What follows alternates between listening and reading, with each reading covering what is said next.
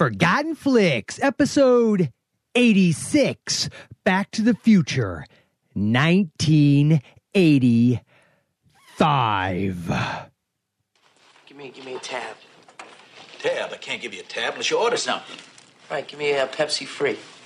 You want a Pepsi, pal? You're gonna pay for it. Look, just give me something without any sugar in it, okay? Something without sugar. 21 gigawatts!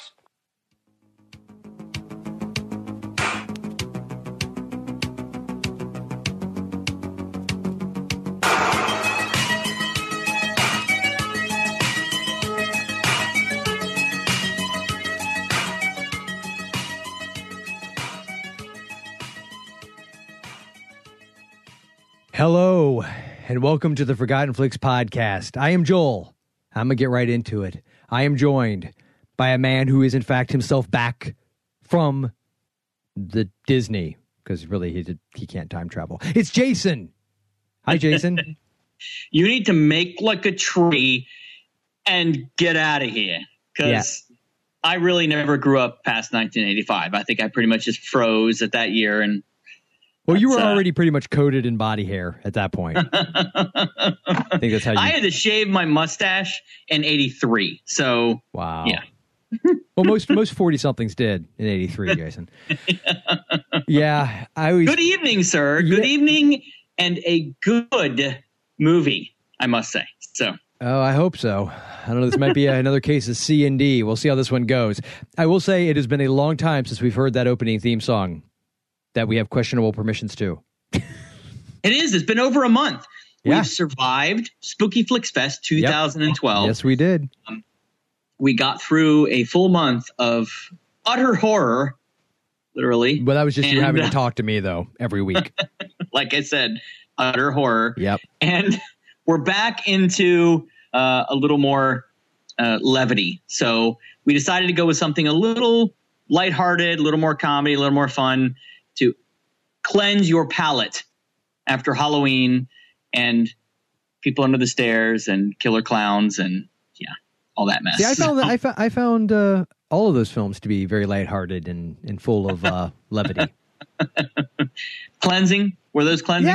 Colon cleanse? Yeah, they really were. Yeah, like colon blow. Yeah. So, of course, we are doing Back to the Future. I think it's pretty much a forgotten flick, much like when we did Gremlins and Die Hard. Yep. Pretty much. My kids have never seen it, so... Are you serious? No. What the hell is wrong with you? I know. No, wait. Yes, I am serious, and I don't know what's wrong with me. But yes, no, my kids have never seen it. Your kids are plenty old enough to have seen this. Like, mine are still very young. I mean, I let them watch a little bit of it, but, there's some stuff in it. I'm like, I don't feel like explaining the whole mom-son thing. I don't want to explain that right now. Well, my oldest is only 16, and I don't own it on DVD, which I realized when we were getting ready for this, that's probably the greatest travesty of my DVD collection, is that I don't actually own this movie. But she may have watched it with me when she was very young, but I haven't watched this movie outright in a good 8 to 10 years. Really? Yeah. It's been a few years for me. It hadn't been that long, but it's been a few. So it's been a while. Mm-hmm. It's been a while. Now, I've seen it many times before that, of course. Hadn't seen it. So forgotten for my kids, but not so forgotten overall for the general cinema watching public. Well, and I think, I don't know. I mean, I think probably if you went to most of the young whippersnappers today, they would, they might, I've heard of it. But I think the real key is you and I have come down on with Forgotten Flicks is the idea that we tend to remember these movies in a very, would you say, rose-colored glasses kind of way, oftentimes? So often the forgotten part of the Forgotten Flicks is more about whether or not we remember them accurately. I think that's and that's actually a very, very good point, because many of the movies we've covered over the last couple of years have been more about not the fact that we hadn't seen them a lot of times, but we hadn't seen them in our, adult view. Yeah. Our jaded, right, cynical, dark, depressed inner child dead laying on the floor. view of movies. Yeah, because Of Unknown Origin comes to mind, actually. Because my favorite thing is how I, very early on the Forgotten Flicks website, wrote a post to my 6 movie picks, and I picked Of Unknown Origin from 1983, and I was purely going from memory. And if you go back and find that post, you'll see I'm like, oh, it was great. It was fantastic. And then we watched it. Oh, my God. Like, oh, holy crap. So, there now, is to be fair, there hasn't been a lot of pop culture reference to this movie in a while. So some of the movies we cover, you see more pop culture reference, especially if parts of the film have kind of stuck within culture and you see it repeated in other films or parodies, or it kind of makes its way into language. But I think this movie has slowly started to fade out of pop culture recently. So would you say that, would you say so movies like Zone Troopers or okay, wait, that may have never made its way into that's true. culture, but yeah. But this one had a huge impact for quite a long time. I'd say for a solid 10 years. Oh, at least. At least 10 to 15 years, this had a huge impact. As a matter of fact, I actually thought about this. I thought, and we'll get into it, the fact that the time machine is a DeLorean, right? I wanted a DeLorean so bad after this movie. I was 9, but I still wanted one. You were not alone. No. There were probably many, many people who wanted a DeLorean after this. But I thought about that specific DeLorean. I thought about the car that was in that movie with those effects put on the outside, with those bits of prop and everything. And I thought, I wonder how much that movie would be worth today. You mean the car would be worth? You said the movie would be worth. I mean, not movie, car. The car would be worth. If you buy the DVD of the movie, Jason, I'm pretty confident you get it for like $7.95 in a standard DVD discount bin. $795. No, for the $7.95 for the DVD. You said how much is the movie? Yeah. So I thought about the price of the vehicle from that movie, the actual prop, right? And I thought, I'm willing to bet that not long after the original film came out, and it was at its height of popularity, and I'm talking about in the dollars of that year, right? It probably reached a peak probably 10 years after, and then it probably went down a little ways, and now 30 because of this podcast. Yeah, it did. We dragged it into the nether regions, But seriously, though, I'm saying that it probably the 20-year mark has started to go down a little bit. But now, maybe 15, 20 years, now that it's at its literally 32 years. What? 85? No. It would be 2015. It'll be 30 years, man. Don't make it older than it is, for the love of God. So 30 years. It's almost 30 years. 25-year anniversary. Oh, that's right, because the 25th anniversary edition came out. Yeah. That's right. So I thought it probably dipped as it got forgotten, but now as people of our age got to that nostalgia point and kind of, oh my God, it's been 25 years. Oh, it feels like ancient. And it probably just peaked and spiked back up again. So.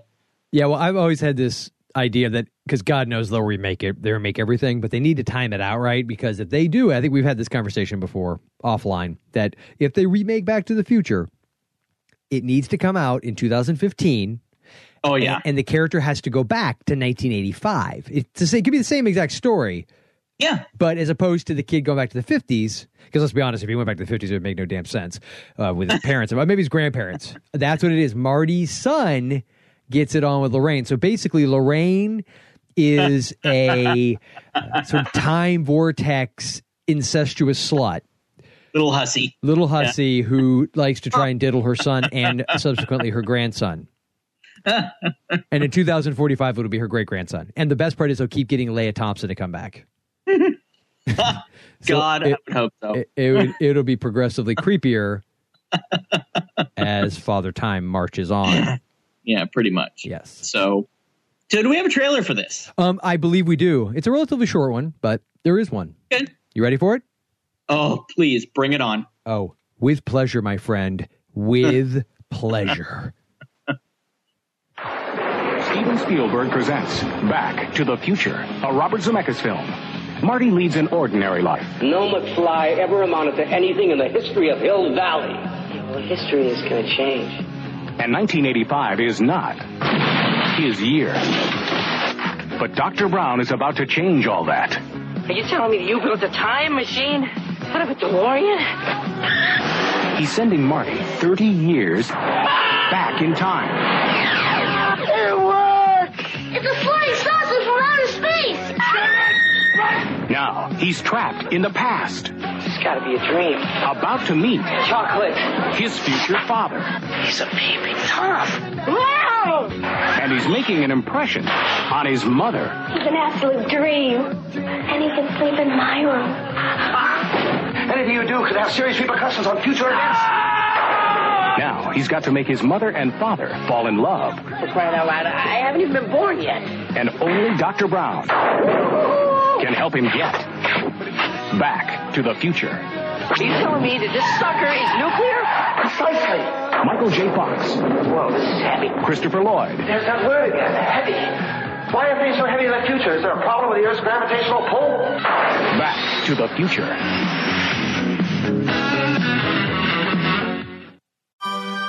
The following segment of Forgotten Flicks will contain information so pertinent to the film that, if you have not yet seen it, may ruin your viewing experience. So if you plan to see this film, please consider resuming the episode only after you've viewed the film, which you can find at your local video rental store. We now return you to Forgotten Flicks, already in progress. Yes, indeedy. Back to the Future with wall-to-wall score by Patrick Bateman's favorite band, Huey Lewis and the News. That's an American Psycho reference for those of you that didn't know. So, Jason, speaking of psychos, do you have a synopsis? I do, and this is actually a relatively easy one. For those of you who haven't seen the movie, first of all, you really should not be on a computer. Turn off your computer, walk out somewhere, go on a walkabout, find this DVD, watch it, and then reinvent the 80s, because this really is one of the quintessential films of the 80s, and the fact that you haven't seen it, shame. Shame. For shame. Terrible shame. So it's the story of Marty McFly. And Marty is friends with Dr. Brown, Dr. Emmett Brown, who is an inventor, a eclectic, which we'll get into in a minute, comes from money, or at least an estate of some kind, and he invents a time machine. Accidentally, Marty has to go back in time, and he goes back to the time when his parents first met. The entire movie is pretty much him trying to get back to the future. Huh? I get it. Get it? He said it in the movie. It's so clever. He goes back to the future, back to his own time, which is 1985. So this movie, as you know, and hopefully our viewers do, takes place in sort of three segments. The first one is 1985, which they go back to 1955. The second one is 1985. They go forward 2015. And then the third one, they go back 100 years, which really doesn't play into the whole thing, but it was still better than the second one, I think. So it's kind of this 30-year chunk thing. And he goes back to when his parents met, and he has to try and figure out how to get them together because he's inadvertently interrupted the time stream by turning his mother on. Well, you know, when you got it, you got it. I can't. And look, don't blame him for being a hot dude in his little Calvin Klein jockeys. Calvin Klein purple underwear. So like, how creepy is that? Seriously. I mean, we're going to go in depth into how effing creepy this movie is at times. Yes. Oedipus complex to the max. But so, yeah, it's pretty much a story about a kid in high school that goes back in time to when his parents met, and he's trying to find his way home. So that's it. How about that? I think that was a stupendous, I tell you, synopsis, Jason. They're getting better over the years, aren't they? It only took about two. I'm rather impressed. So yeah, that's where we are. For those of you who haven't seen it, you got it now, and you're just gonna have to listen to our spoilerific discussion of this entire. To quote, I believe it was Bananarama. Yeah, baby, you got it. He's your Venus. He's your fire. I used to think they said penis, actually. I'm your penis. I'm your fire. Your desire. So, Jason, where do you want to start? You want to start in the back or in the future? I'd actually like to start current. Nice. 1985. Well, that's not current, buddy. That's almost 30 years ago. Yeah, I have not grown up since then. So I'd like to start today, 1985. A couple things about this. First of all, as I mentioned to you before, I haven't seen this film in probably 10 years, maybe a little bit less, but I haven't seen it from its beginning to end. Now, before that, I'd seen it many, many, many times. I loved this film when I was younger. I had a big crush on Leah Thompson, even though she's kind of the mom character. She was pretty. I figured that was why. Yeah, not so Get much. A little of that cougar. So was it when she was in the old lady makeup, or No, it was when she came back. when from she had tennis. the jowls? It's when she came back from tennis. That was the No. George. Yeah. Ooh. When she gets goosed by dad. No, it's actually when she's in her prom dress or whatever that is. But no. So I you love liked this her when movie. she was a underage high school girl. Not underage. She said she's almost 18. That would almost. That would be the key word there, officer. Of course, the guy knows she was probably 29 when she made the movie. Yeah, right. So I love this movie when it came out. So when we rewatched it, I wasn't afraid because I know this is a great movie. It's Robert Zemeckis is the director and writer. He's never made a stinker. No, but he has done some fantastic work. And Michael J. Fox is amazing. And I like almost all the stuff he's been in. He's been fantastic. So is Christopher Lloyd. So I wasn't afraid that this was going to turn out to be a serious case of cinematic nostalgia disorder. I wasn't afraid that I would watch this and think, oh my God, what was I thinking? But I was wondering if some parts of it would kind of fall flat. If some parts of it now that I watched it would kind of die off or not really be as exciting as I remember or not as funny as I remember. And all of the 1985 stuff, none of it, none of the entire movie really fell flat for me. But the 1985 stuff, particularly now, I would say were even more exciting because there were so many little references. You could tell the movie made a lot of money by getting sponsors, right? Mm-hmm. So Pepsi, which did a lot of commercials after this with Back to the Future, and some of the other sponsors of it. JCPenney had a big thing in it, and Toyota had a big thing in it. That stuff, even looking back on it, was still endearing to me. It didn't feel weird or wrong. It felt like so real quick, let me get this straight. You have a soft spot for product placement. No, but it was just maybe it's not as blatant as it You're today right. is. You're right. It was then. not blatant in the opening credits when it pans down and oh gee, there's Burger King cup and wrappers. Oh, and JVC camera. Oh, and no, that's what I mean. Maybe now it's not as blatant as it was then. So maybe that was nostalgic for me. But anyway, so I'm just like crapping all over here. You are. Take your pants down. No, what I was trying to get to was all the current day stuff, especially the Huey Lewis and the News music that they played, The Power of Love, Back in Time. Absolutely loved it. It was fantastic stuff. It felt like going back and sitting in a movie theater when I was, 12 years old, watching this movie and really, really digging it. It just felt good. Rewatching it now, even on a small screen, even on TV, didn't take anything away from it. So I loved it.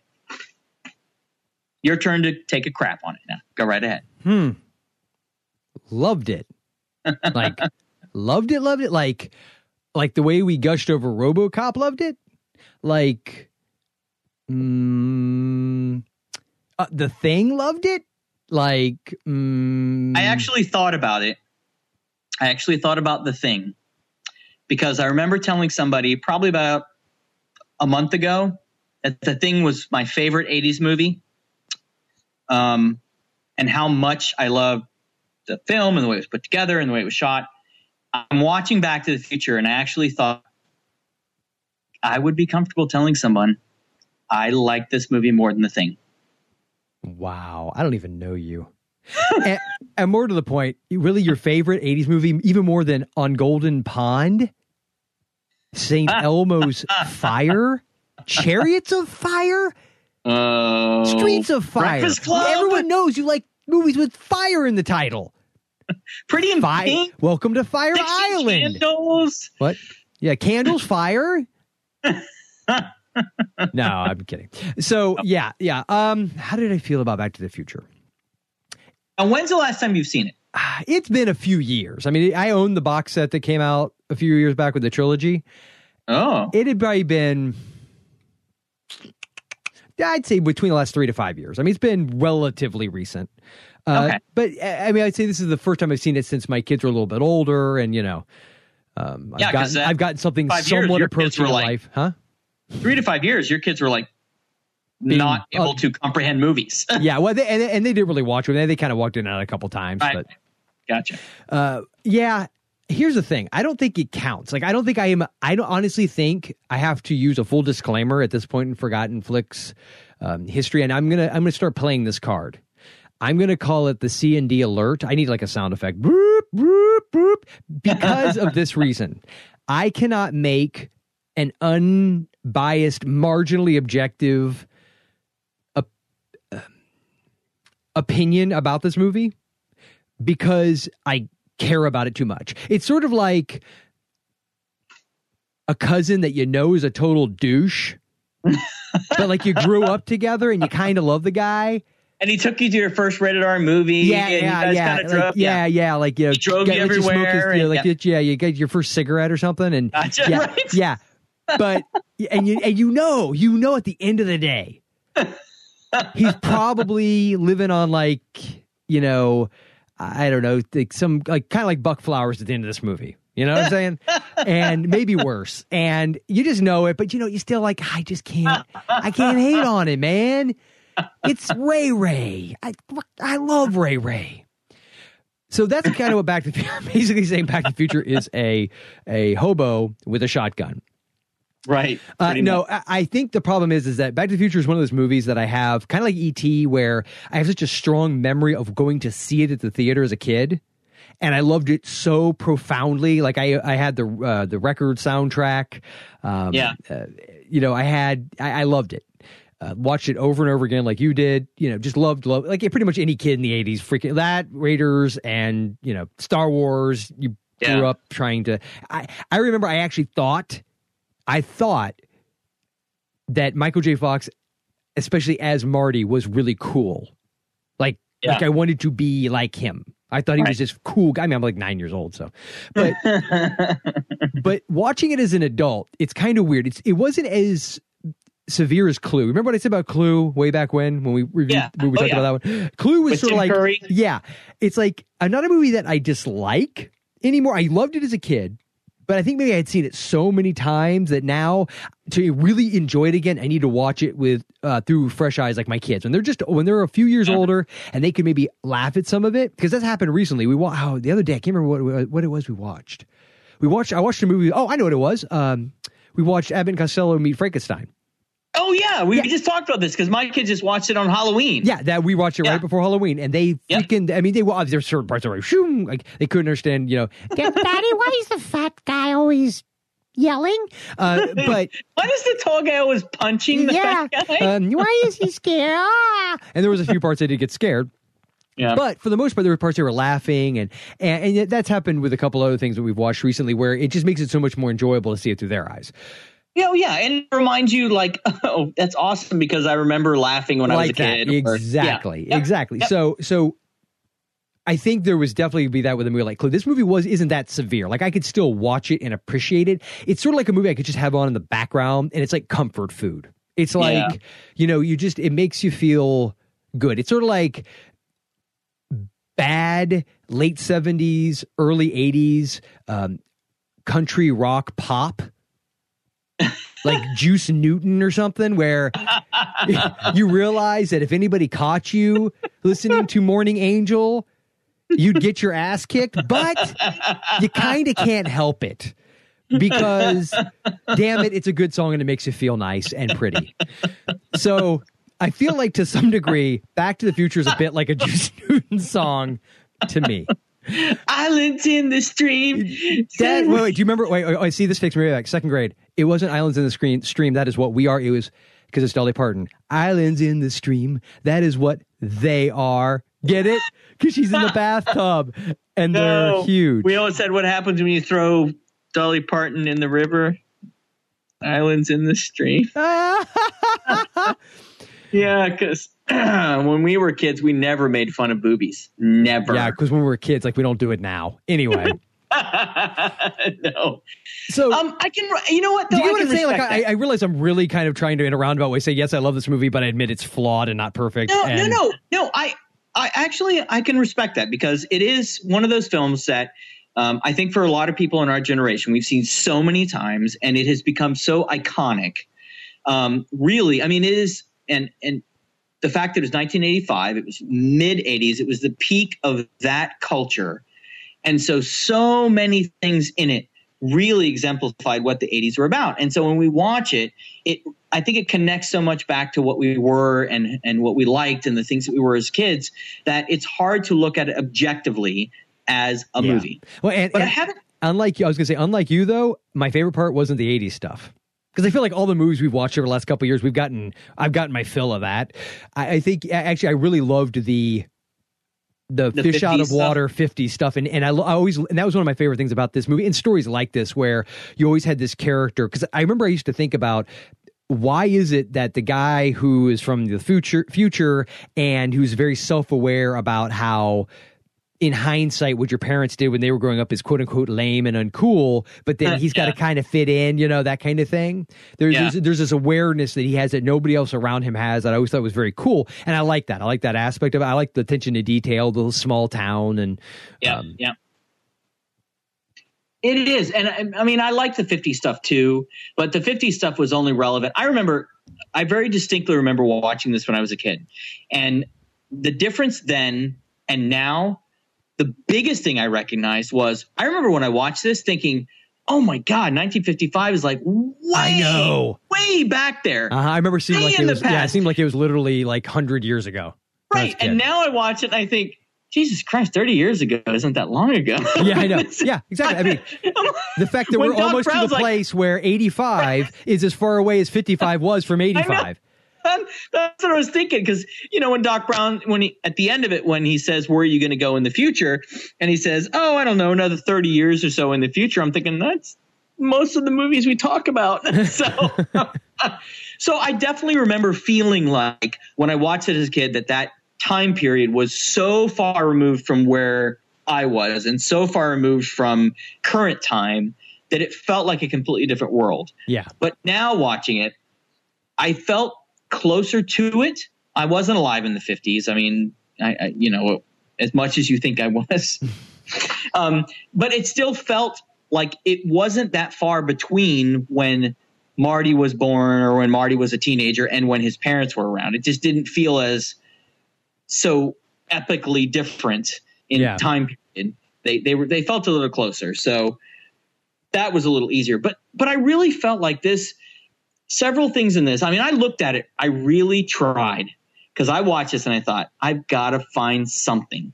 We're going to talk about some things that deal with the whole time issue and some of the plot stuff. And it's funny because I guess I just wasn't as discriminating before when I watched it. But now, unfortunately, doing this so much, you get to a place where you're like, wait, what? What? But some of the little things I found, because I did find a couple little things, but for the most part, it wasn't as bad as a lot of the movies we talked about, because I think a lot of the movies we talked about, one of the biggest issues I've had was with plot, because I pay attention to the logic. It's just the way my brain works. And I think about how that's not possible, or if you could do that, why can't you do also this, or, whatever. But I didn't find as many in this. There were a couple little things, but there wasn't as many major plot issues as I felt like there were in other films that we've talked about from the same time period, from the 80s. Mm-hmm. Even other Zemeckis films we talked about, because we've done a handful of those as well. Yeah. But there weren't as many. So the biggest one I had, why did it take Doc Brown like don't know, 50 yards to go from 0 to 88 at the end of the movie. It seemed to take Marty in 1955 with the same car like 3 miles to get up to 88 miles an hour. Or a better question is, how big was that damn mall parking lot? Yeah, that was an epically large parking lot. I understand it started off as the Twin Pine and then subsequently became the Lone Pine, but still. Yeah, it felt like they were driving around at the salt flats in. Yeah, I'm serious. Like he's being chased by these, and we'll get into the whole thing about how. Do you think this movie would be rated PG today? And this came out after PG-13 was introduced, so. It's funny what PGs were like back then versus what they're like now. Now they're pretty much Disney movies. And it reminds you that it's very, very subjective. So it's not about exactly what's in it. It's about what they decide personally makes it a PG or PG-13 movie. Oh, totally. One of the things I noticed about this movie that I didn't even think about back then was there are more curse words in it than I remember other PG movies kind of getting away with. Oh, at that time, no. I think you could go back and you'd find there was other PG movies. I remember there was it Tank? Now, granted, that came out in 1984, but so it would have been probably Robert Garner. Yes, Robert Garner, where he goes inside C. Thomas the tank. Howell. Yeah. I remember that was one of the first movies I heard them drop the F-bomb. And that was a PG? Mm-hmm. And in the Sweet Liberty with Alan Alda, they showed boobies. Irreconcilable Differences, they showed boobies. Both of those are PG. Yep. So I remember that there was always those movies that, now granted, Sweet Liberty came out in like 86 or 87, somewhere in there. So it was after PG-13. Now, Irreconcilable Differences, I think, was like 84, maybe 83, somewhere in there. So it was before PG-13. So I think you could get away with a little nip if it was like a certain length of time on screen or something stupid. And because, if you only catch a glimpse of it, it doesn't count. It doesn't count. It's not like you're gawking at her nipples. Because nobody has a pause button on there. That's right. Well, good God, it was Sharon Stone anyway. I mean, really? We've seen everything the friggin' pediatrician saw when she entered the damn world. So, yes, I see your point about the car issue, and I raise you. Can you explain to me what the hell Doc Brown was doing back in the 50s to get a house like that? Because here's the thing. Mr. Brown makes a comment after he finally realizes the time machine worked. He gets so excited. Why? Finally, I invented something that works, which means he never has. No, but the one thing I noticed this time, that's actually important because I didn't really even think about the whole Brown estate. What I recognize this time, I did not was he a trust fund baby? Yes. That makes sense. Okay. I didn't even notice it. He was like the Paris Hilton of his day. No, million times I've watched this before. This time around, the in the beginning, you see when they're panning through all those clocks. Yeah. And at one point they pan past what's a framed newspaper reel that says Brown Estate sold to developers. Mm-hmm. And I'm like, oh, I don't remember that before. But that line by itself doesn't necessarily indicate he was a trust fund baby. It just means his estate was sold to developers. Yeah, but they make it sound like it was not him personally, like it was his family's estate. Perhaps, but here's the issue. You have to draw a lot of assumptions. Brown residence. Yeah, but but in a newspaper article, they wouldn't necessarily say that. They would probably say like the Brown, if he was rich and he had an estate, even if it came from his parents, they would say like the Brown estate. But my point is, you have to draw a whole bunch of conclusions.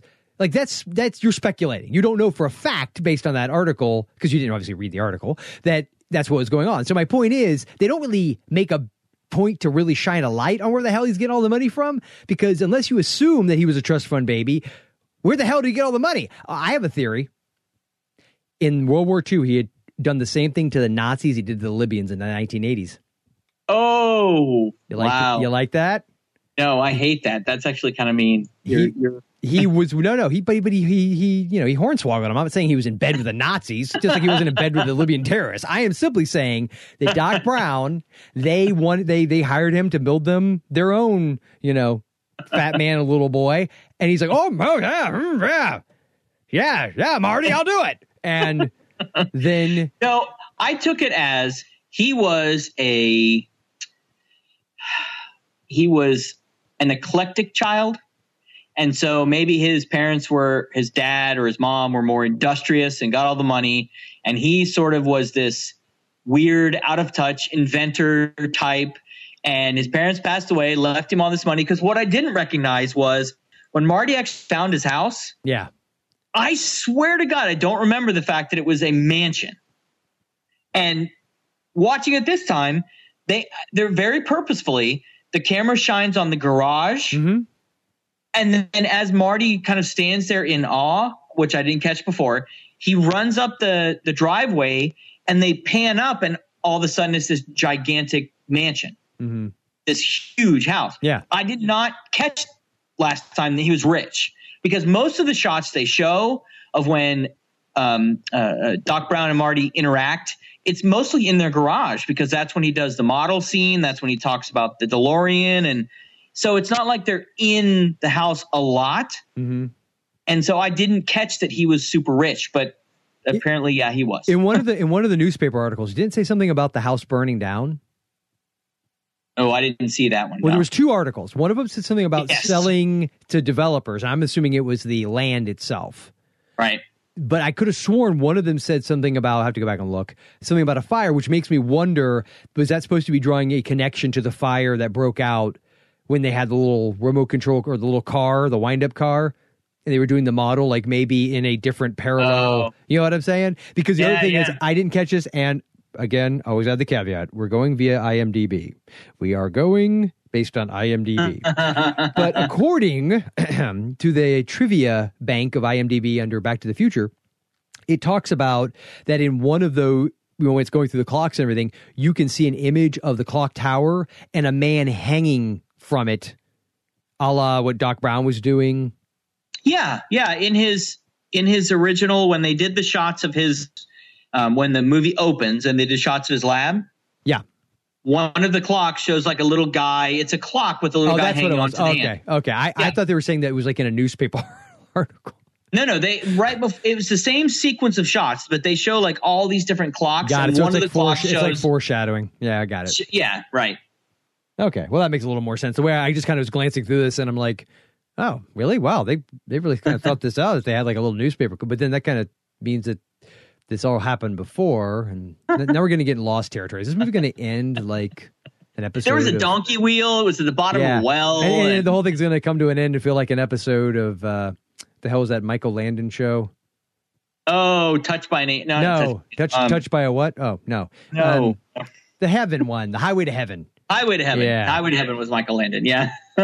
Yeah, we won't go there. Lost. Oh, you flawed masterpiece, you. Yes, I think that the other issue we could totally get into is the time paradox F-ups in this movie. For instance, they are fading out of the picture one at a time, like in chronological order of their birth. Why? And why from the head down? Like, why not just bloop gone? And then when they all appear again, because of all the changes they've gone through. Now, you notice Steve, the older brother, who, by the way, in that picture, is wearing like jorts and a too tight baseball tee or something. And pretty much looks like the guy that, works at Burger King or whatever it is at the beginning. Right. But yet, if that picture, now granted, that picture is from Marty's original timeline, so I guess I could kind of accept that they would look the exact same. Because if his interruption of his mom and dad meeting, and then him reuniting his mom and dad to fall back in love, can alter that photograph, then so should his dad knocking out Biff. Alter that photograph. So it's going to alter it enough to bring back damn images that disappeared. Correct. So not only should they have reappeared, he should have looked at it when they all came back, and his brother should have been in a suit. His sister should have been hotter, and he should have, looked different. I mean, but they just like they were when he came home. Did you really just say hotter? Really? Yeah. She had different hair and she wore a different shirt. She looked less frumpy. Let's just say that. Yes, she didn't have a college sweater on. Well, yes, and here's the other question I have: why exactly would the enigmatic complexities of time. I don't know, be so selective in choosing certain chemical particles in a Kodak snapshot. Like the fact that these images, so that means someone took a picture of a blank part of their backyard with nobody standing in it originally. Like if they all disappeared from it. Yeah, why wouldn't the whole picture background disappear? change? Yeah, like why wouldn't the picture itself just disappear? Like why? And at the same time, if the physics of the photograph would change, why wouldn't Marty's physical appearance change? Maybe his hair was different. His clothes would be different. Yeah, totally. Right. And you know what I'm saying? Like, so that picture was taken originally under the pretense that these three siblings were standing there, and it's like Easter Sunday. I was like, okay, Mom, take the freaking picture. Although I would like to point out the picture he has of them is like one that was taken like 3 weeks before because they all looked exactly the same age and everything else. But whatever. It's not like a childhood picture. So they're standing there. Someone, presumably mom or dad, took this picture of them in their backyard.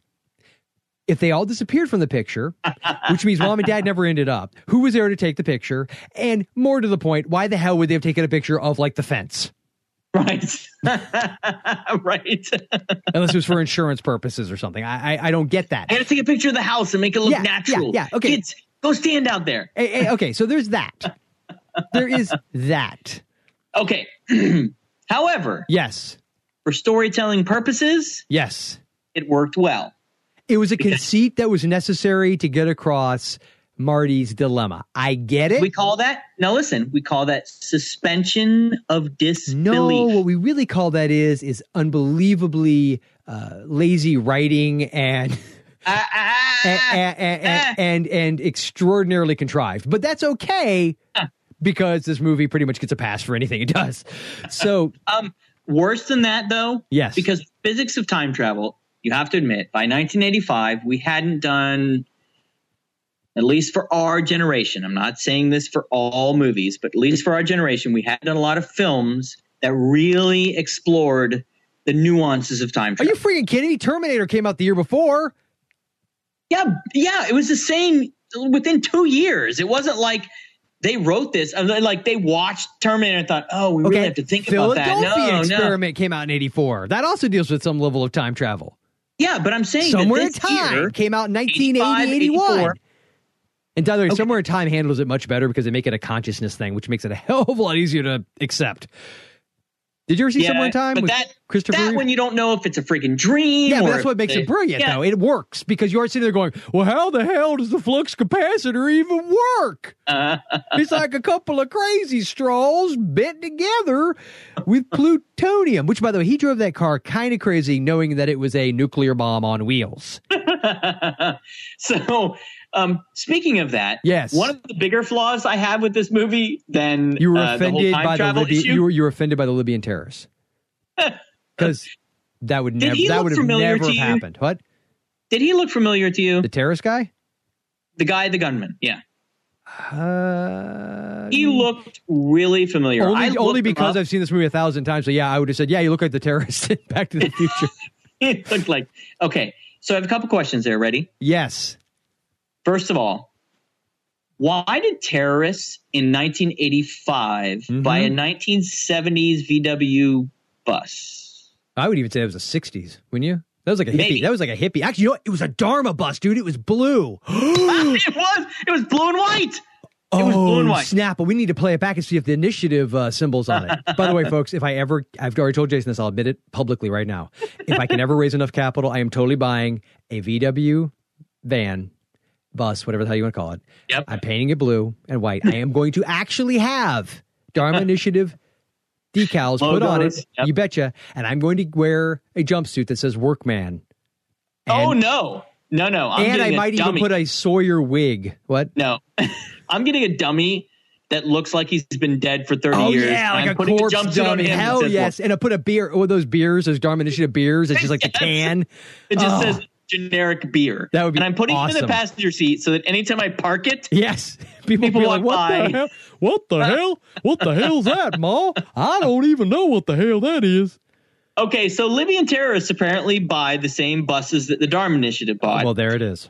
And drive it through an abandoned town because there was no other cars on the road. Well, yes. And it apparently is a souped up Volkswagen bus / van. Yes. Because at every turn, it could keep up with and outmaneuver. Until Marty said, let's see if you bastards can do 90.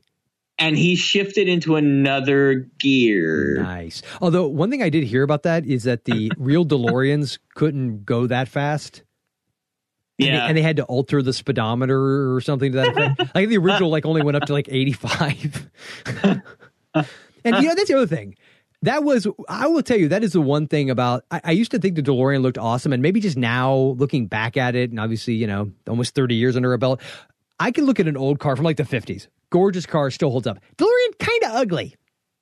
It's not, it kind of still looks somewhat futuristic. Hey. The front is kind of like a Datsun, you know what I mean? Or like a Mazda. It's not, it's kind of boxy. It's not looking. a Smokey and the Bandit car. No, it's not, okay, there you go. Those look dated, but they look cool dated. Yeah, I would drive one of those now. Of course you would, you frigging redneck. Blasting golden earring, playing Radar Love. Yes, yes. ZZ Top, blaring out of the T-tops. L to the yes. Yes. But I agree with you. It wasn't, but I think it was still really cool looking. I mean, obviously the way that they modified it looked cool. Yes, it fits what they were trying to do. I get it. Right. But I don't think as a vehicle enough. It holds up. It's kind of ugly. But you know what, though? One of the things I thought about, because I had a guy that I worked with, back in the mid-'90s that I worked with. Good God, you're old.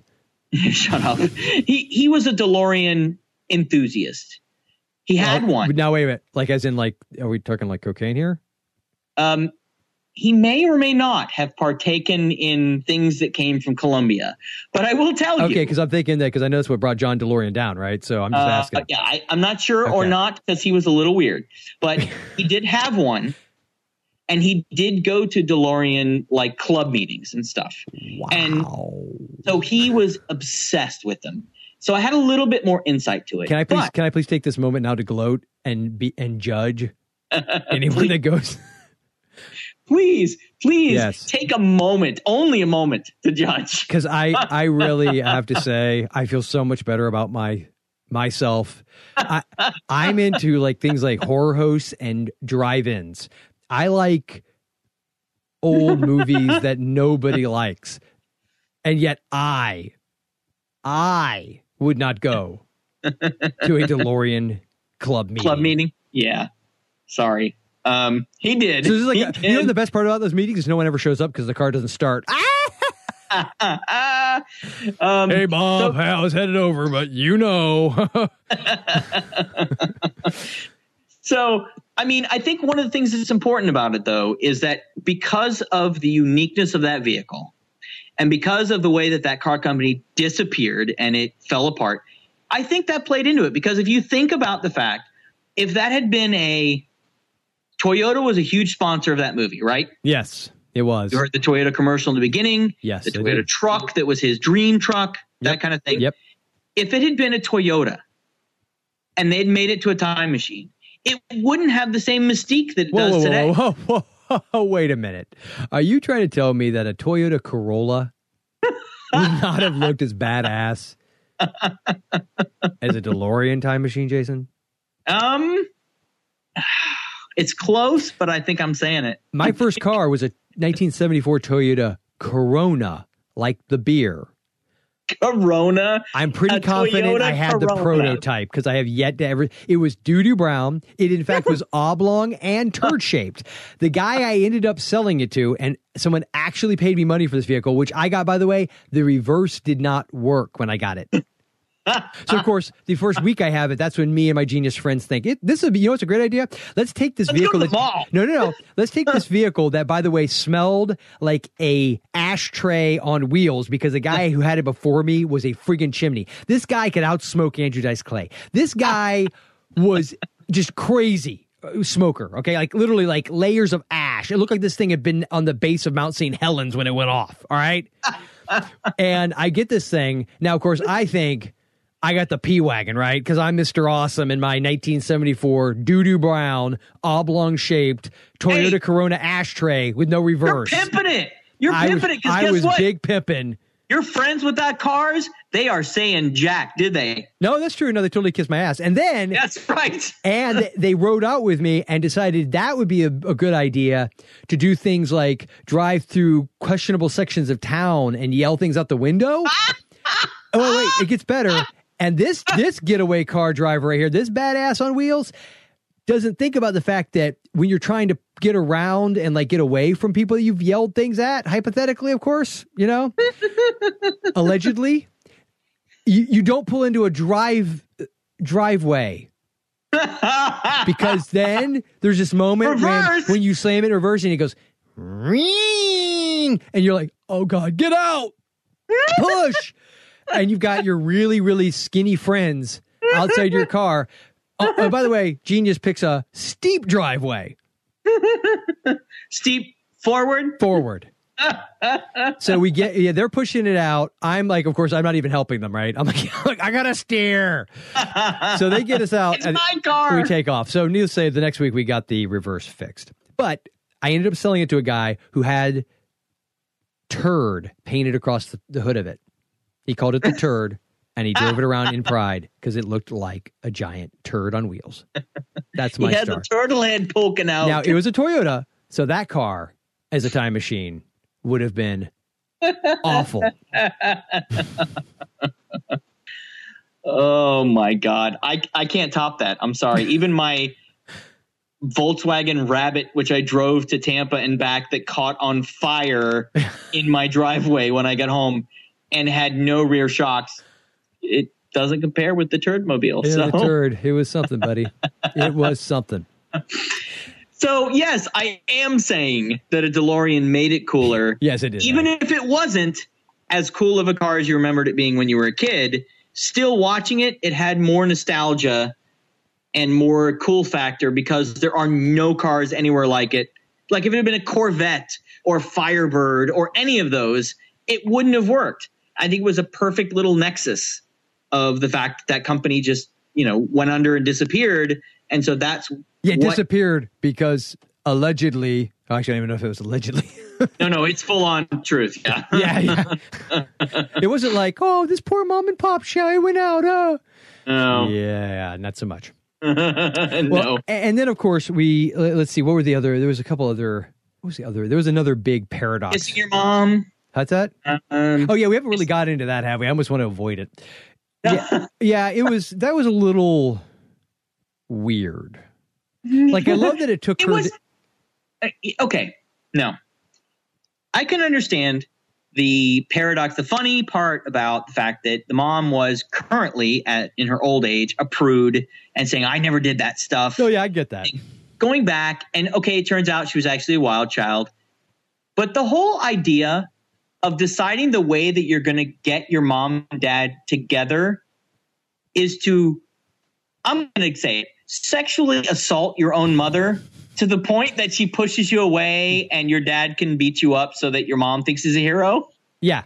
May have been a flawed plan. Yeah. Well, yeah. Why is she going to choose me? Well, because a girl doesn't like it when you take advantage of her. Of course, then of course, let's just back this up for a second. She would have totally liked it. Yes, she would have. Then what would he have done then? I think that's what he was realizing when he was in the car. But again, I go back to my idea of the fact that it was an ill-conceived plan. But we all bought it. Yeah, we did. Because she was hot. Yes. The attempted rape of your mom, guys. Not a good idea if you're going to, try and fix the rip in time that you've created. And the only thing that stopped you was that when she kissed you, boobs hanging out, you kissed like her brother. Because she seemed pretty certain you were just like she had already been kissing her brother. Yeah, by the way, how did she know what that was like? I was going to say, it would be great if she kind of was, it's like kissing my brother with less tongue. I'm like, I was born and raised in the South, folks. But we even have... Say that out loud. We have a line. Okay? Even we have a line. It's called it's called your second cousin. That's the line. And I'm wait. Second? Yeah. I thought first cousin was a line. No, second. God dang it. Why didn't you tell me? First is, dude, that's like Flipper kid. That's like, yeah. You don't have to have kids. No, well, accidents happen. Ask Llewellyn. Jesus. Anyway, so yeah, it was weird. And ask Lorraine. Yeah. Whoa, I didn't say that. Leah Thompson, that was Lorraine. That was her. Oh, I was thinking of other people we know. Oh no! I was like, in the movie, you want to die? Booby 50s. Got it. I am back on board with you. I was like, yeah. Mm-hmm. Don't have me killed, please. Thank you. It's like, really, dude? I was just joking. Are we really going to what's happening? I'm scared. Yeah. And one last thing. Yeah. So, punching the bully once. The whole movie just reeked of. How do I go here? Oh, wait, did we start this off with that? This is like your favorite movie of the 80s? I love it. More than Ghostbusters. I did, yes. Okay. The fact that he decides that the way to get his dad to win his mom is to take advantage of his own mother. Yes, to sexually assault her, as we said. Right, sexually assault her. And Biff is apparently a rapist. Oh, well, yes, he wasn't even going to put on a pretense. There just seems to be a lot of that in this movie. Like the 50s, that was kind of okay. It was Jason, let me explain something. It was a different time when marginal sexual assault right before a big enchantment under the sea dance was perfectly acceptable amongst friends. Because even stuff like that happened when they were in, say, the diner, and there were grown adults there watching, just thinking, oh, you kids. Oh, you kids in your sexual assaultiveness. Yeah, it was. So that brings me to the last thing. Yes. I've got one last thing. Oh, no. Okay, good. It played in the trailer, and I watched it again, and I thought how hilarious it was, but how it is probably the most dated joke that no one but those of us who lived through it would get. Heavy? That was one. Well, I guess there was a whole handful of them, but Heavy wasn't that bad. It was the Pepsi free. Give me a tab. How can I give you a tab if you haven't bought anything? I'll just take a Pepsi free. Yep. And no one nowadays who has been born after that, or they still make tab, don't they? No. Are you sure? I thought I saw tab at a store not that long ago. Really? I'm pretty sure. Okay, maybe. Sure. When I picked it up, it was like a scene out of an Indiana Jones movie, and it was dusty. I literally had I had all the diggers around me, and they had to take their crowbars, and they were singing "Holy Mary." and I was standing in front of this really beautiful sunset with a fedora on, and then watching all the colored people this guy that's hanging with me, he's kind of cool. His name's Sala, and he's like Luft, and they kind of and then all the air came rushing out, and snakes. Why did it have to be snakes? Anyway, long story short, we went down there and we found a 6-pack of tab. So I think they still make it. Was still from the late 80s. So okay. It may be around, but it was definitely much more popular. I remember as a kid, it was a much bigger thing. Yeah. Now you just don't see it as often. And what the hell did tab taste like? I don't even remember. I don't even know if I ever had one. I remember it being kind of like what Diet Coke was like. Really? Yeah, similar to like a Diet Coke flavor, the weird kind of off taste. Actually, I don't mind Diet Coke. Artificial sweetener taste. Yeah, you judgmental bastard. No, I say that was bad. Just saying it was different than natural corn syrup. Yeah, I was saying as opposed to say natural Coke, the organic Coke that you get. Corn. Yeah, natural corn, genetically modified corn. Yeah. Anyway, yeah, same thing. Free. What did that taste like? Do you remember? Nope. I don't even remember seeing it. I'm sure I did. I don't remember it. Yeah, I don't remember it at all. I was 9, dude. I drank like regular Pepsi.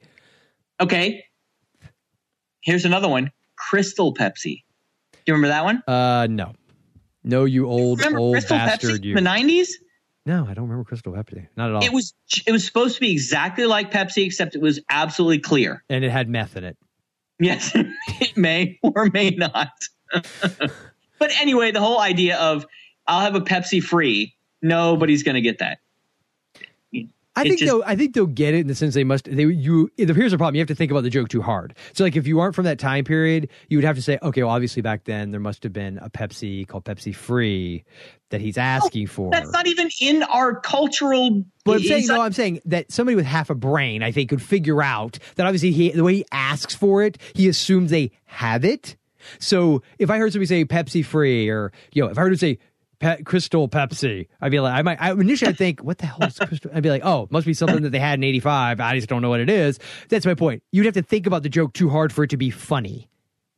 Like, you get what I'm saying? Like, I think somebody would get that he's asking for something that doesn't exist then, but it's, again, you have to think about it too hard.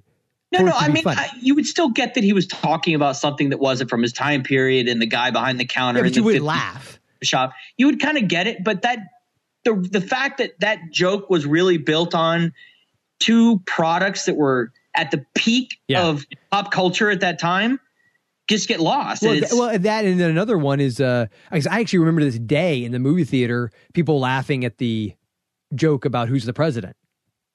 That when he's Ronald Reagan, the actor, or who's the vice president, Jerry Lewis, and he goes on this tirade. Who's the first lady, Jane Wyman, and he goes.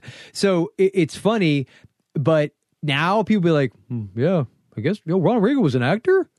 Yeah, right. Well, and it's funny because I remember at the time it was more of a, I don't want to say political joke, but it was more of a joke that had political ramifications or feelings to it. Interestingly, again, caveat, IMDb. However, in the trivia, which I thought this was kind of funny, and sure, at least the guy had a sense of humor. Where's it at? Where it says, who is JFK? Oh, no. Yeah. By the way, that's the other thing. I looked that up because I thought I was right. JFK was a friggin' senator. Now, I'm not saying that the dad would have had to know every U.S. senator at that point, but his dad was Joe Kennedy. The Kennedys at that point were a very famous family. They were known. Right. I thought that too. And I was like, who the hell's JFK? Yeah, who the hell's Kennedy? Okay. They would have known. Yeah, bull crap. I mean, at least I've heard of the guy. No, where's it at? Damn it. Hold on. What, the fact that he was making fun of here it is. It says apparently Ronald Reagan was amused by Doc Brown's disbelief that an actor like him could become president. So much so that he had the projectionist stop and replay the scene. He also seemed to enjoy it so much that he even made a direct reference to the film in his 1986 State of the Union address. As they said in the film Back to the Future, where we're going, we don't need roads.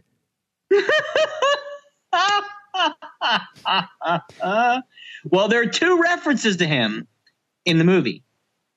There's that. Yes. Did you recognize the other one?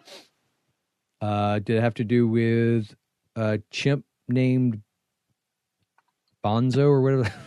I have no idea. What? No, when Marty goes back in time for the first time, or I guess the only time in this film, but when he goes back in the very beginning and he kind of walks through the streets and he walks in front of that movie theater. Oh, that's right. Yeah. And the movie playing was a Ronald Reagan film. I don't remember what it was now, but it was Ronald Reagan and somebody else because he walks in front of an A-frame placard that says 5 cents any seat or 50 cents any seat. Oh, that's right. Yeah. And then as he walks up, the marquee has the name of the movie. It says Ronald Reagan and somebody else. And then when he goes into 1985, that same theater, it's a XXX porn theater. That's right. Although that reminds me, because of course we would be remiss. I'd be remiss if I didn't use that word in a podcast. And we would be remiss if we didn't mention that is the moment when we get the cameo from one Mr. Buck Flowers. Flowers, who I guess was in every film. Every movie from the 70s and 80s where they needed either a homeless guy. An alcoholic.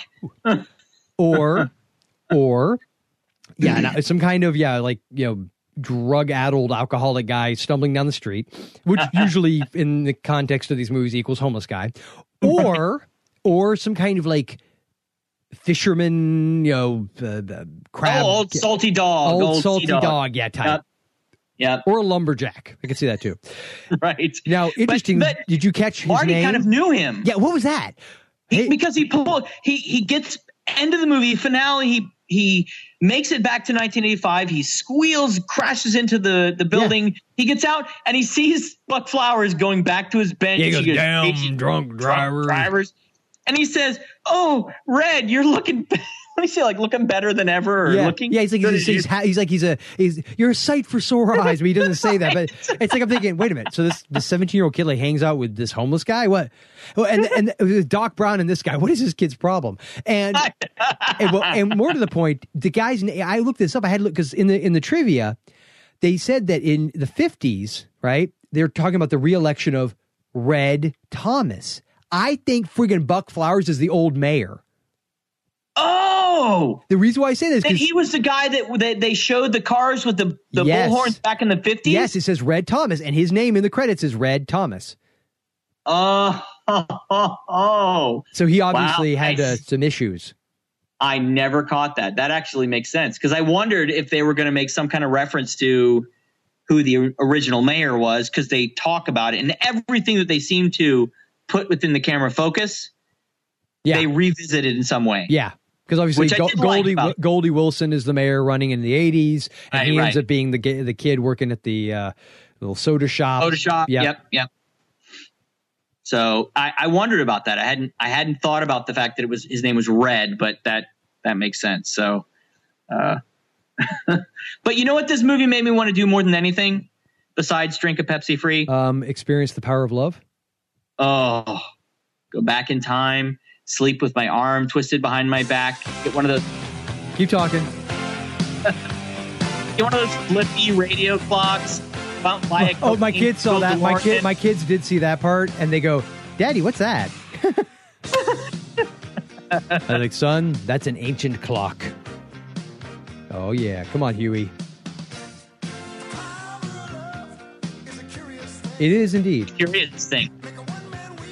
Oh, I cry. Mm-hmm. Oh. Enough of that. Oh, wait. How about this one? Oh, yeah. Then, of course, the end of the movie, we get... Michael J. Fox had an amazing voice. Wait a second. Stop the music. What? Did he actually sing that? I'm just going to let it sink in for a moment. The absurdity of what you just asked. He didn't sing that, right? Hell to the no, he didn't sing. Just double checking. I want to make sure. He barely did a good job lip singing. Okay. And then of course you get Back in Time, which was the main. Yes. I guess Huey Lewis back in time. Right. Now, did you catch? And I actually saw this. Did not look it up. When Marty woke up in the beginning in his own room, he had Huey Lewis in the News Sports. Yes, I did. Album poster in the background, and he had some. Actually, I'm pretty confident. I don't know if they were full bore naked, but some different pictures. Oh, yeah. I was there was probably a Samantha Fox poster in there somewhere. Yeah. Naughty girls need love. Bum, bum, bum, bum, bum.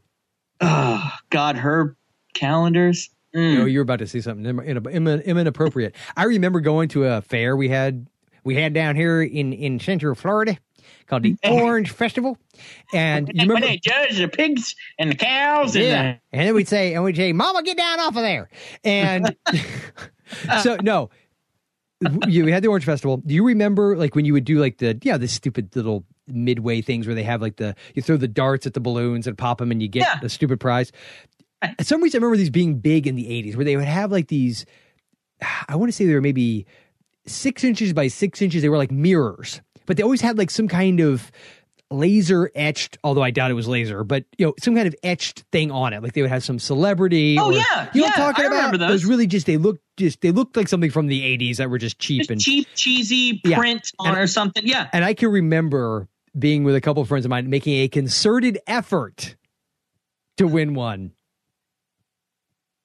Huey Lewis? No. Samantha Fox. Pretty much, yeah.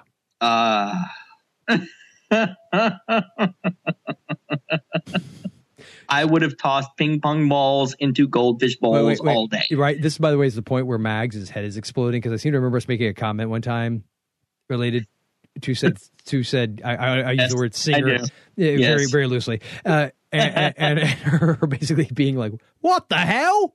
What the hell, governor?" I'm like, whoa, calm it down. So I can say that because she's not on here right now to curse me. Exactly. She lives far too far away to come and kill me. I hope. You'll find a way. I'm sure. I'm kidding, Mags. You know that. Like, she's like, whatever, jackass. So, Jason, I got a question for you. Ready to do some movie pick action? I would love that. I think we have something different, though. Uh-oh. Hold on. Hold up. Wait a minute. Wait for it.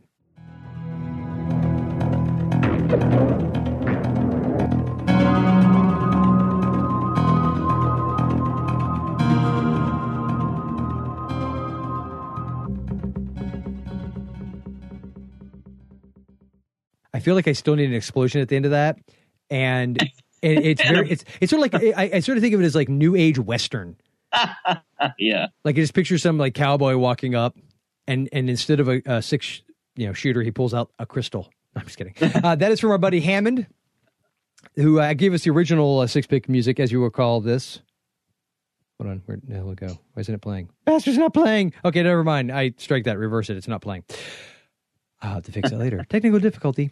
So, yes, thank you, Hammond, for that. And we always appreciate when people give us free stuff, like music and their time and other things, like cash. And they pay attention. Oh, yeah, we have, which actually Hammond has donated to the show.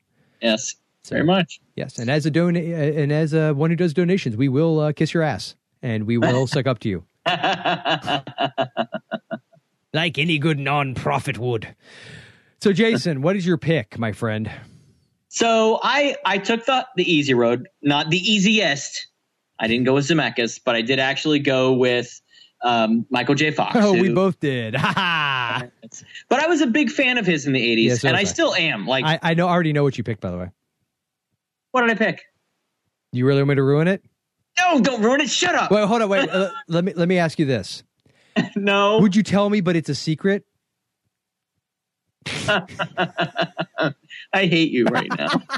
The question, though, seriously, though, would I be successful? Shut up! In guessing. Shut up! So I picked a Herbert Ross film. Who's Herbert Ross? He's the director of The Secret of My Success. Oh, you picked that one? I totally thought it was going to be Bright Lights, Big City. Shut up! That was my other pick. God damn it. No, I loved Michael J. Fox and The Secret of My Success because he came across as the same type of kid who had the charisma in Back to the Future, and he just took it up to kind of the adult level where he was the same exciting, the same kind of smooth talk, same kind of funny guy. What occurred to me? Doesn't that have some like weird thing with like an aunt or something in that? Well, yeah, it's like his Margaret. Well, I don't know if it's his aunt, but.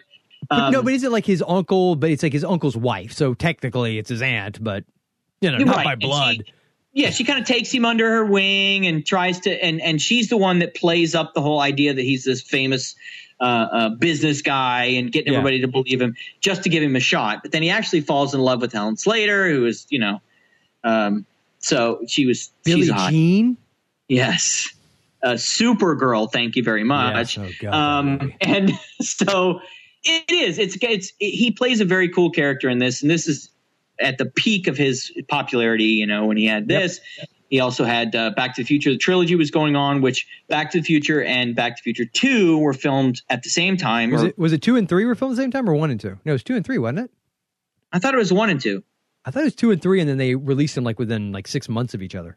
Oh, maybe it was 2 and 3. I know 2 of them they filmed together because a lot of the scenes were overlap and stuff.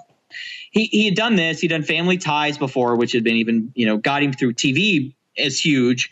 And then he got into some of these films and did really, really well. But I loved Secret of My Success. I thought it was a very funny, cool romantic comedy. It wasn't, best movie, but he was a very, very cool guy in it.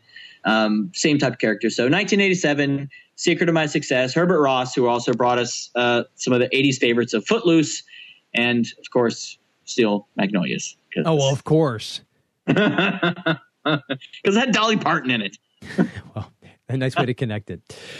You're welcome. Yes, actually, good pick.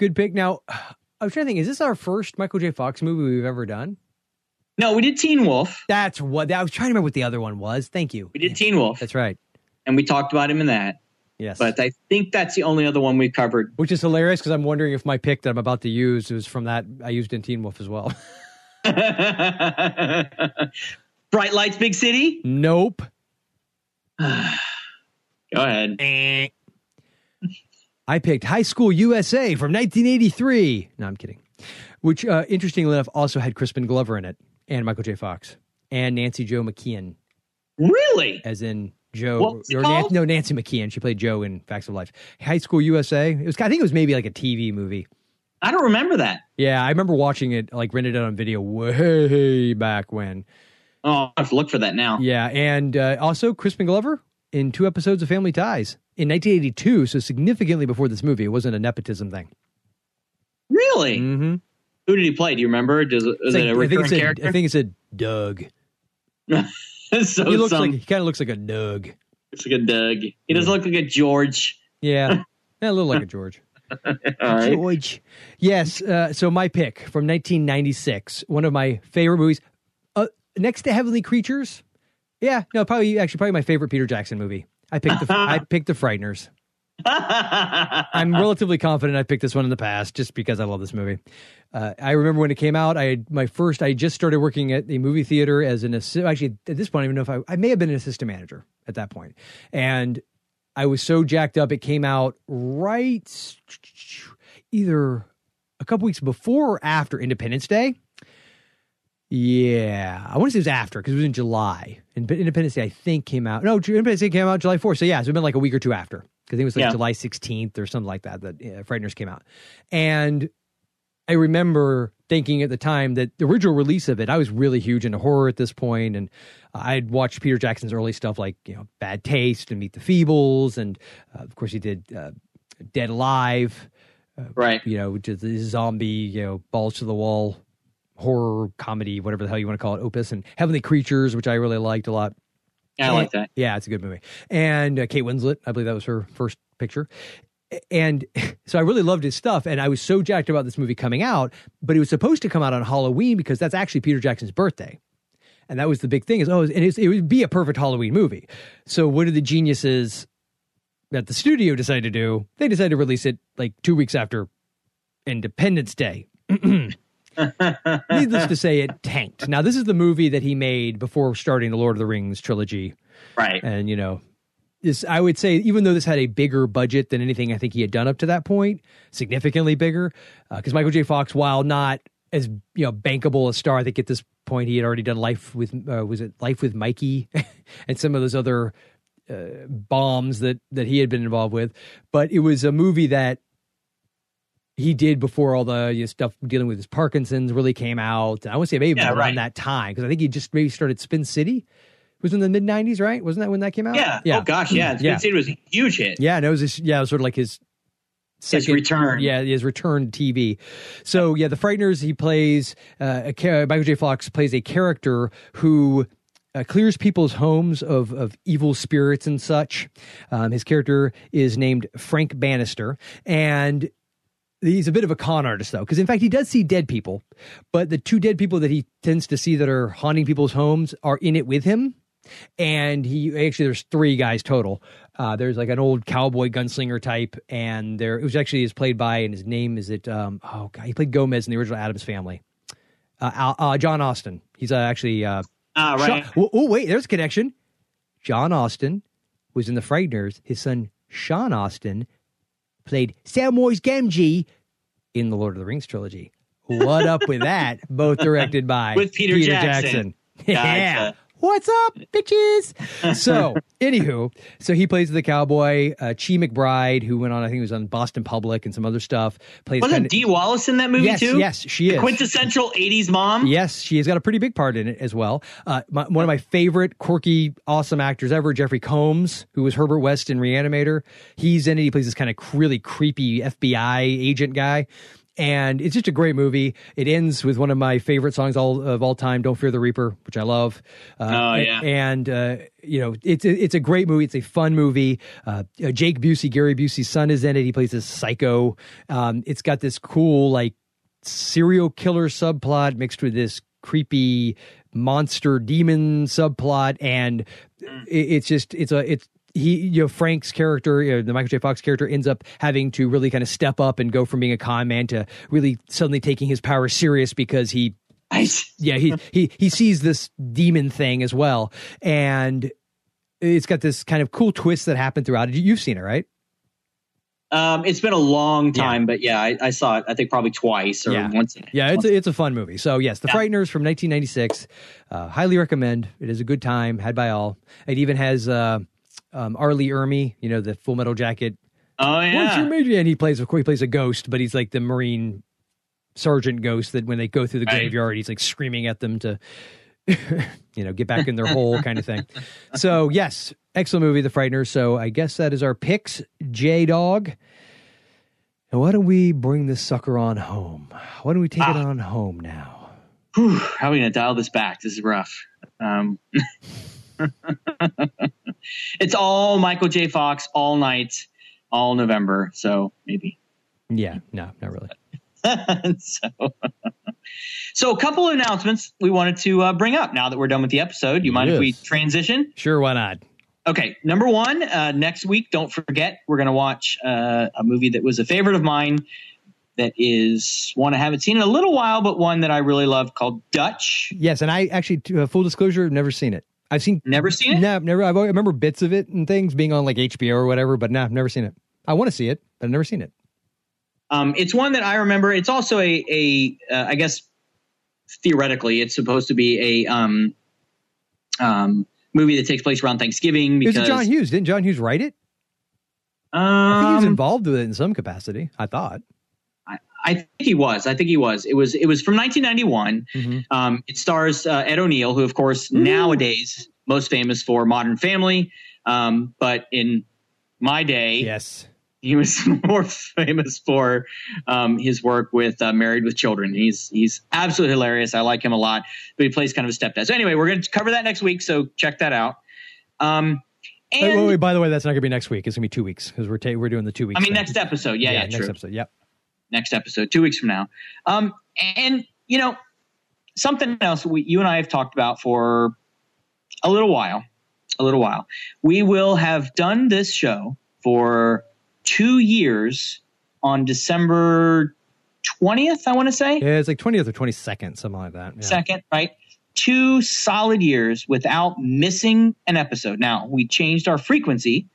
We went from 1 week to 2 weeks to 1 week. Well, you remember that time I said, "What's the frequency, Kenneth?" And you're like, "My name's not Kenneth, right. And what the hell are you talking about?" And I just let it go. Yeah. So 2 solid years, neither you nor I have missed an episode that we've planned. Indeed. We've done close to 90 episodes, 86 as of this one. And so we decided that we need a vacation for a little while. We need a break. So we need, much like the classic David Naughton film, we're going on separate vacations. By the way, Peter may have been the only person in the audience to get that one, but go ahead. So anyway, we're doing the show through the end of the year, new episodes of the show through the end of the year. We're going to carry all the way through to Christmas. We've got 3 more episodes after this one. And then we're going to take a sabbatical. We're going to wait. What? We didn't. Wait, Jason. I don't remember talking about that. I am son of a. You're a slave driver. I work too hard. Wait, what? This is new, people. This is news to me. I don't even know what the hell's happening right now. Let me Grave completely threw you under the bus. I don't know what he's talking about. Please send your hate mail or happy mail. Some of you may be like, finally. How are you all going to survive with 2 months without my synopsis? God. Well, considering some of yours are still actually floating through space and time and should be working their way back this way at this point, they were so long, pretty confident they'll get more of it. So for the beginning of the new year of 2013, which we all know won't really exist because the Mayans really. To be fair, folks, after our show ends anyway. How about this suck? If it is a 22nd, technically, we won't even make it the full 2 years because the 21st is the day. That's fine. So we plan our last. We shouldn't have said anything. We shouldn't even have said anything. We should have just let it end. Damn it. Now you say this. You don't say this when we meet. I don't know. I know. I don't think, man. I don't think. All the Mayans next time. All right. So for those couple of months after the new year, we're going to reinvent. We're going to rebuild. We've actually got some new ideas we've been tossing around. So we are not dead. No.